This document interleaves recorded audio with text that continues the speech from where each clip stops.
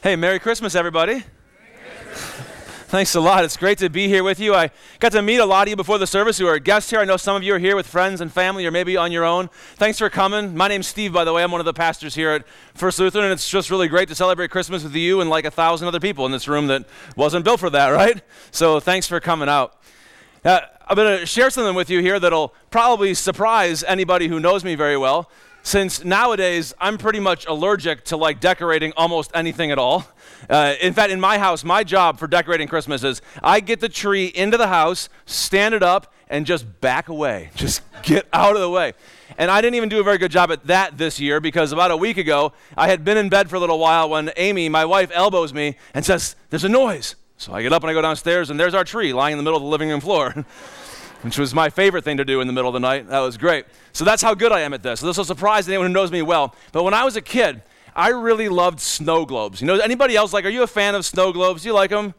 Just as silly as I am, aren't you? Like, what's up with that? But I just love these snow globes. And I remember when I was a kid, I remember where in my parents' house there was always a snow globe there. In fact, my parents just finally sold the house that I grew up in many years later, and they moved out. Before they handed over the keys, I took my family now back there. We were in town, and we took some pictures of the old backyard and, the old front yard and my old bedroom. And there's one picture of the living room that has a little bit of a picture where the shelves are, where the snow globe used to be. I brought it along for you. See those little built-in shelves way over there on the left side? That's where the snow globe always was.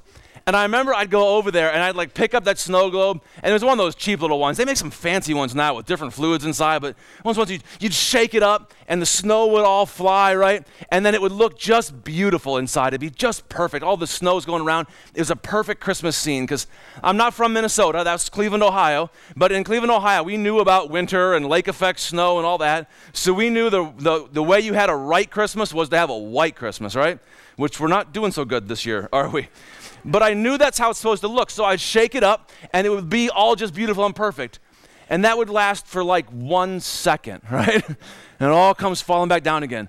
So I'd shake it up again, and it all fall down again. I'd shake it up again, and it all fall back down again. I was a stubborn little kid. But gravity is a really stubborn force to fight with, right? No matter how much you shake it up, it just falls right back down again. And I was thinking about this one time recently, and I was thinking, that's actually not that different from how we experience Christmas kind of in general, right? I mean, we love the good part of Christmas where we get everything to look just like it should, and sometimes it takes a lot of shaking, doesn't it, to try to make Christmas feel like you thought Christmas was supposed to feel. But then pretty soon, it just all comes crashing back down again, like there's some force of gravity that just does this to us, you know? And it could be like real snowfall, like the desire for a white Christmas. If there's forecast, we might get some tomorrow, not sure yet.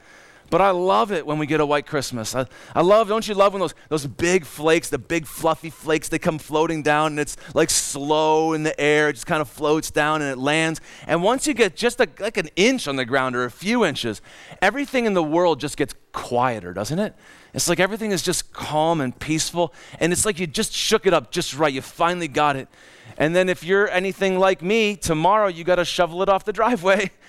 And by the next evening, it's a big brown black pile in the parking lot at the mall, right? It just won't last.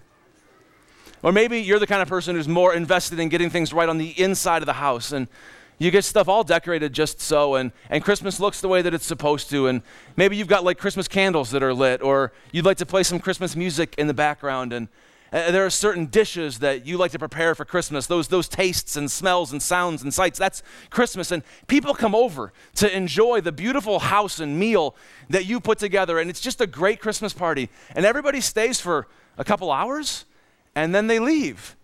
And then your whole house is dirty dishes and dog hair. Or maybe that's just our dog. Maybe I don't know about you, but it is for us. Or you get the kids the perfect presents, right? It's the stuff they were asking for, or the stuff they didn't even know they wanted. This was better than what they were asking for. And they unwrap the presents, and they see what's in there, and the little jaws are dropping, and the voices are squealing, and the arms are hugging, and the feet are jumping up and down, and you're the best mom or dad or aunt or uncle or grandma or grandpa in the whole wide world, right? You got it just right. And then in a couple of days, they can't even find the remote control anymore. And on the third day, you make them go to bed on time, and your Nobel Prize in awesomeness has been rescinded, right? It just won't last. Or maybe you get the family over for Christmas, because that's what you're supposed to do, right? The whole family should be together on Christmas, and the brothers-in-law and the sisters-in-law and the aunts and the uncles and the cousins. And when everybody comes together, it felt like it was starting off pretty well, and the conversations were cordial and the exchanges were civil, and you were thinking, maybe this is the year that we're finally past that thing that happened back then. And then dessert is served and the evening goes on, and you are so not past that thing that you thought you were, right? It just won't stay that way. At Christmas, it doesn't even have to be at Christmas, right? It could be almost any time. New Year's resolutions are coming up. You're going to exercise more regularly. You're going to get more fit. You're going to eat better and write letters and stay in touch with old friends and read books and until January 10th or something, right? It's like we get it all shook up just right in our lives. But it's like there's this force of gravity or something that just pulls stuff back down again. And at some point you ask yourself, like, am I missing something here? Is that the way it has to be? Is that the way it's supposed to be? Or couldn't there be something that would make the change in my life that I see once in a while? Like, it seems like things could go better. Isn't there something that could make that last for a while? And couldn't that be what Christmas is for? The birth of Jesus. It's supposed to be the start of a story, right? Not the end of a story. I want to tell you that's exactly what Christmas is about. That's exactly the power that God can work in our lives through Christmas. And I want to tell you about how that works. I noticed something actually this year. I've read the Christmas story a bunch of times, believe it or not. And I noticed something in the Christmas story this year that I had never really seen before. And it's right there at the very beginning of the story.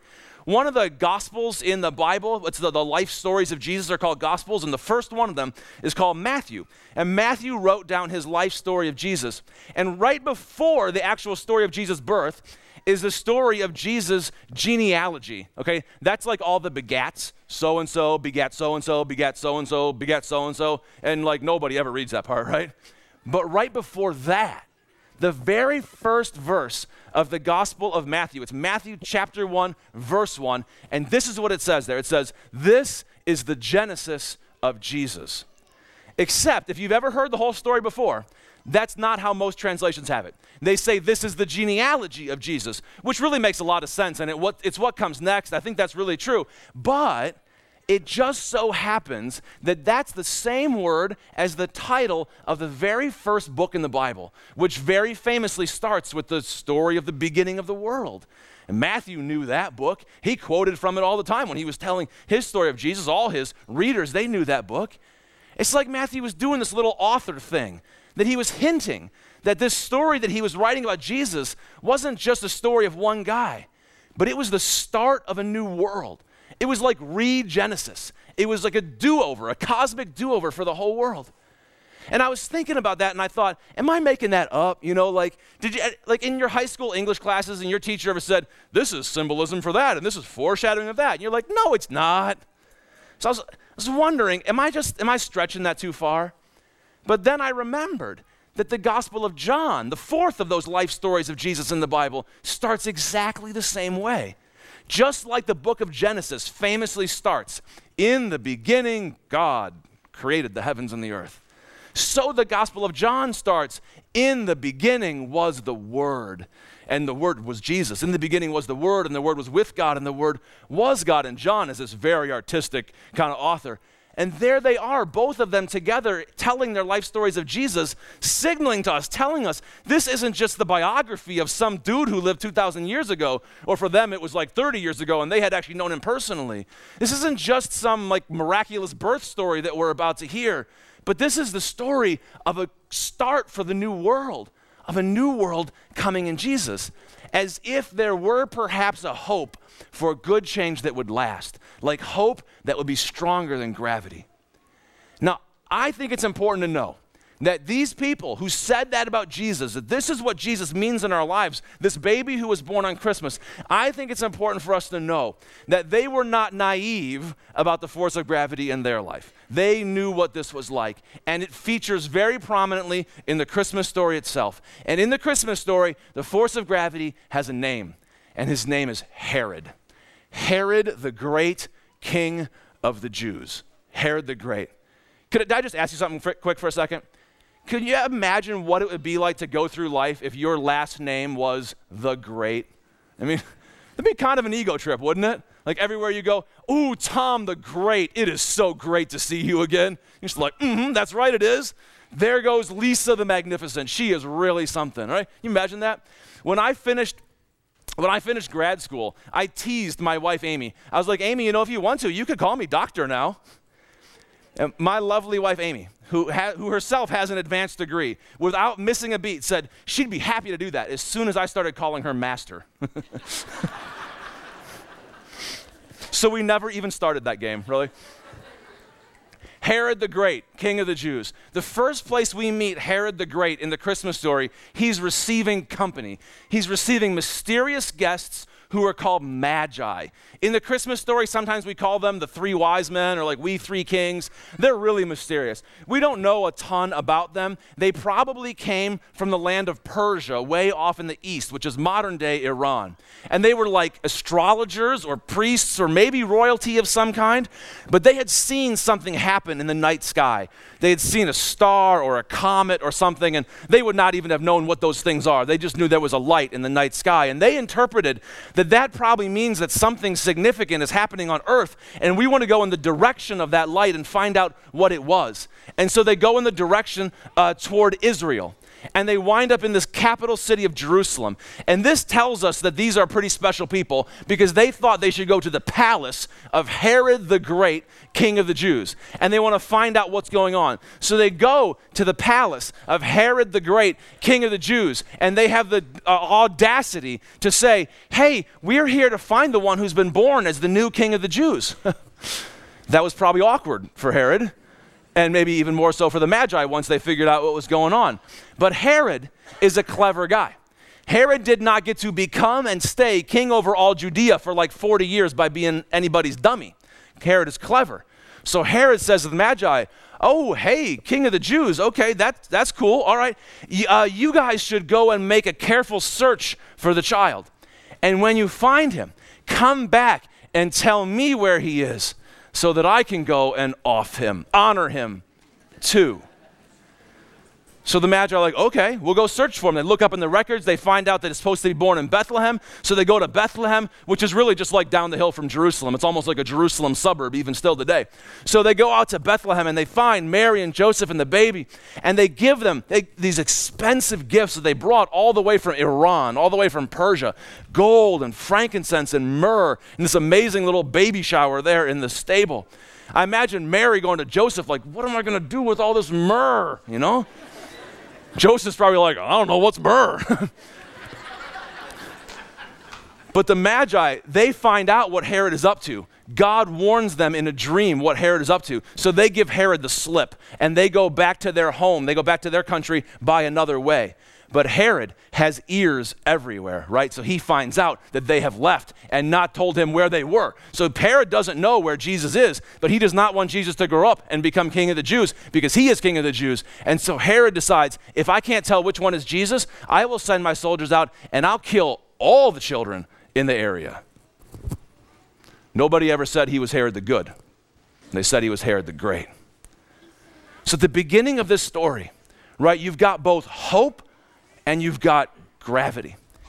And playing the role of hope for a new world, for change that will be rolled out and make a difference and last, playing the role of hope, you have Jesus, the newborn baby.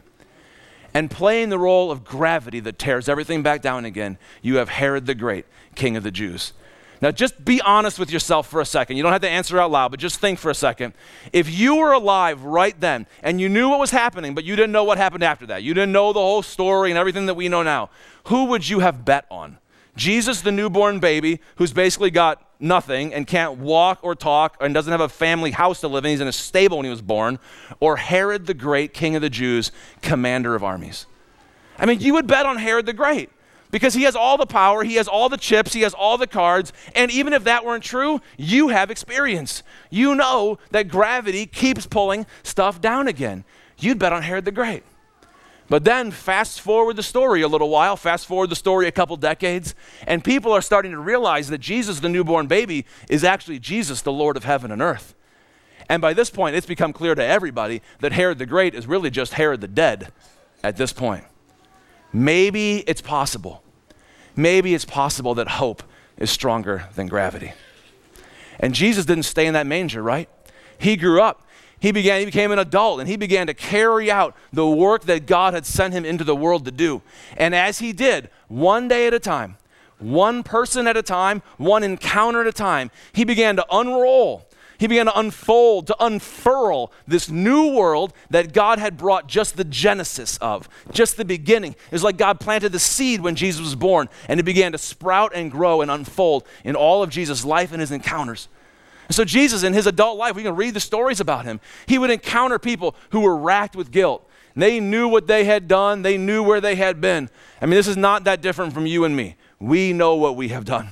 We know who we have been. We know where we have been. And God sent Jesus into the world to be his own presence in the world so that people would know that God knows, right? God doesn't just love you because he doesn't know what happened, but God knows, and he loves you anyway. Jesus brought this incredible power of grace and forgiveness, mercy to people, and told them that God loved them as they were, who they were.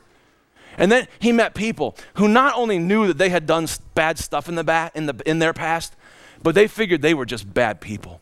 They were just broken, messed up failures. And everybody had told them that was true. They had put labels on them. They said, you're sinner, tax collector, loser, whore, unworthy of God. These were Jesus' best friends. And Jesus taught them that's not who you are. That doesn't define you. That's not your identity. You don't live under that anymore. Here, let me give you a new name. How about this one? Try this on. Child of God. How about you belong in the family of God? Jesus, who was the only begotten Son of God, said, you come with me. We're brothers and sisters now. And if you're my brother and sister, then you too are a child of God. Jesus began to create lasting change. He was introducing a new world by God's own authority right in the midst of this world.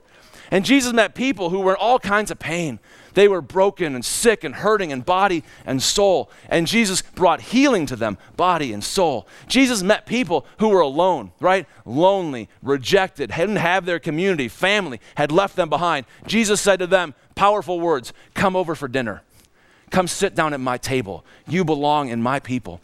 One of my favorite little passages from Jesus' life, it's just this little thing, but Jesus is gathered together with his followers, the people who are learning life from him. And he said to them at one point, now I no longer call you servants. You've been serving me. I've been your teacher. You recognize God in me, but I'm not going to call you servants any longer. Now I have called you friends. You're welcome in my people. You're welcome in the people of God. And then it got to almost the very end of Jesus' life on this earth, and his enemies came for him in a dark garden one night where he was praying, and they came out with swords and clubs and violence to come and get him. Our world is racked with violence today. We read about it in the news all the time. There was another shooting in St. Louis today. Come on now. But this is not new. They came out for Jesus the same way. They came out, and one of Jesus' followers drew his sword. It was Peter. He drew a sword to defend Jesus. Not even sure where he got it, but he had it. And Jesus, I could just see him putting his hand on Peter's shoulder and going, that's not how we do it in my way. So you put your sword away. Those who live by the sword die by the sword. And he taught his people that God was unrolling a new world, step-by-step change that would last. Jesus taught them to trust that the peace of God was more powerful than any other force in this world. And then those enemies who came and now got past Peter and his sword, not that Peter was going to stop him anyway, they got to Jesus, they arrested him, they tried him, they beat him, they killed him, they laid him in a tomb, and 3 days later he got up and walked out of that tomb. Jesus was showing us that hope is stronger than the power of gravity. Jesus was introducing his disciples to a zero gravity environment where the power of God is stronger than the power that destroys stuff.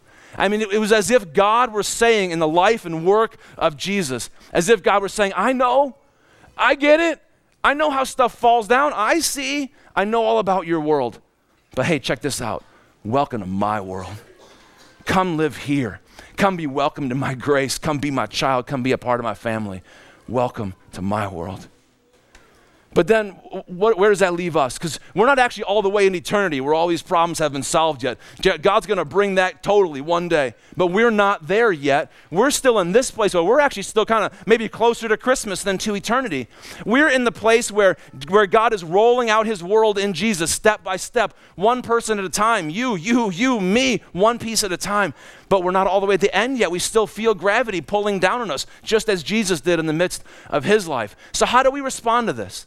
How do we receive this hope in such a way that it creates lasting hope in us and our community and our families and our world? Well, I actually think the Christmas story gives us two great examples to kind of relate to that ourselves. Have you ever noticed or have you ever heard how differently Mary and Joseph, the two parents of Jesus, how differently they responded to God's work in their lives? Like Mary, when Mary hears from a messenger from God, from the angel Gabriel, that she's going to be the mother of God's Savior, God's going to do his saving work for the world in and through her, she offers this eloquent response. She says, "Let your word to me be fulfilled." That's kind of beautiful. God, what you have said, let that happen to me. And Mary was really good with words. And then the gospel writer Luke, who wrote this stuff down, he said Mary actually sang a song after that. And in her song, she echoed words that she knew from the Bible, from the Old Testament. Songs that were sung by women in Old Testament times when they witnessed to God's work in their lives. And she sang that. Mary was good with words. I wonder if she were alive today, what she might have said in our words. If she might have said, "God, if that's what you're going to do in me, you're going to change this stuff and it's not going to get torn down again, then I'll tell you what, count me in. Sign me up. God, here's the wheel. You take the wheel, you drive." Because every time I drive my life, I keep running off into the ditch. It keeps on pulling me down. But God, welcome to my world. God, welcome to my world. You take it from here. I want to go. You drive because I want to go wherever you're going. That's a beautiful response. And Mary's words have been immortalized in the pages of Scripture and in songs and art for 2,000 years. And as amazing and perfect as Mary's response is, I like Joseph's response every bit as much. Some days I find myself probably even more drawn to it. Have you ever heard that Joseph has absolutely no speaking parts in the whole story? Like Joseph never said a word, or at least not a word anybody thought was worth writing down. He has no lines. If you're a kid or you ever had a kid who wanted to be in a Christmas pageant but didn't want to learn any lines, line up to be Joseph, all right? But Joseph hears from God too. God sends a messenger, an angel, to Joseph 3 times. I would settle for once in a lifetime, wouldn't you? But here in this incident, God sends a messenger to Joseph 3 times, and all 3 times, Joseph does exactly the same thing. He receives this messenger in a dream, and in the morning, he wakes up and does exactly what God directed him to do. He didn't really talk about it very much, apparently, but he did it. The first time, he got up and he got married to the pregnant girl to whom he was engaged, which was not exactly his plan. Joseph was a stand-up guy, but when he found out that Mary was pregnant, he didn't want to get her in trouble. He was going to set her aside quietly, not expose her to public disgrace, but God said, "No, you should marry her." And so he got up and he went to Mary and he married her.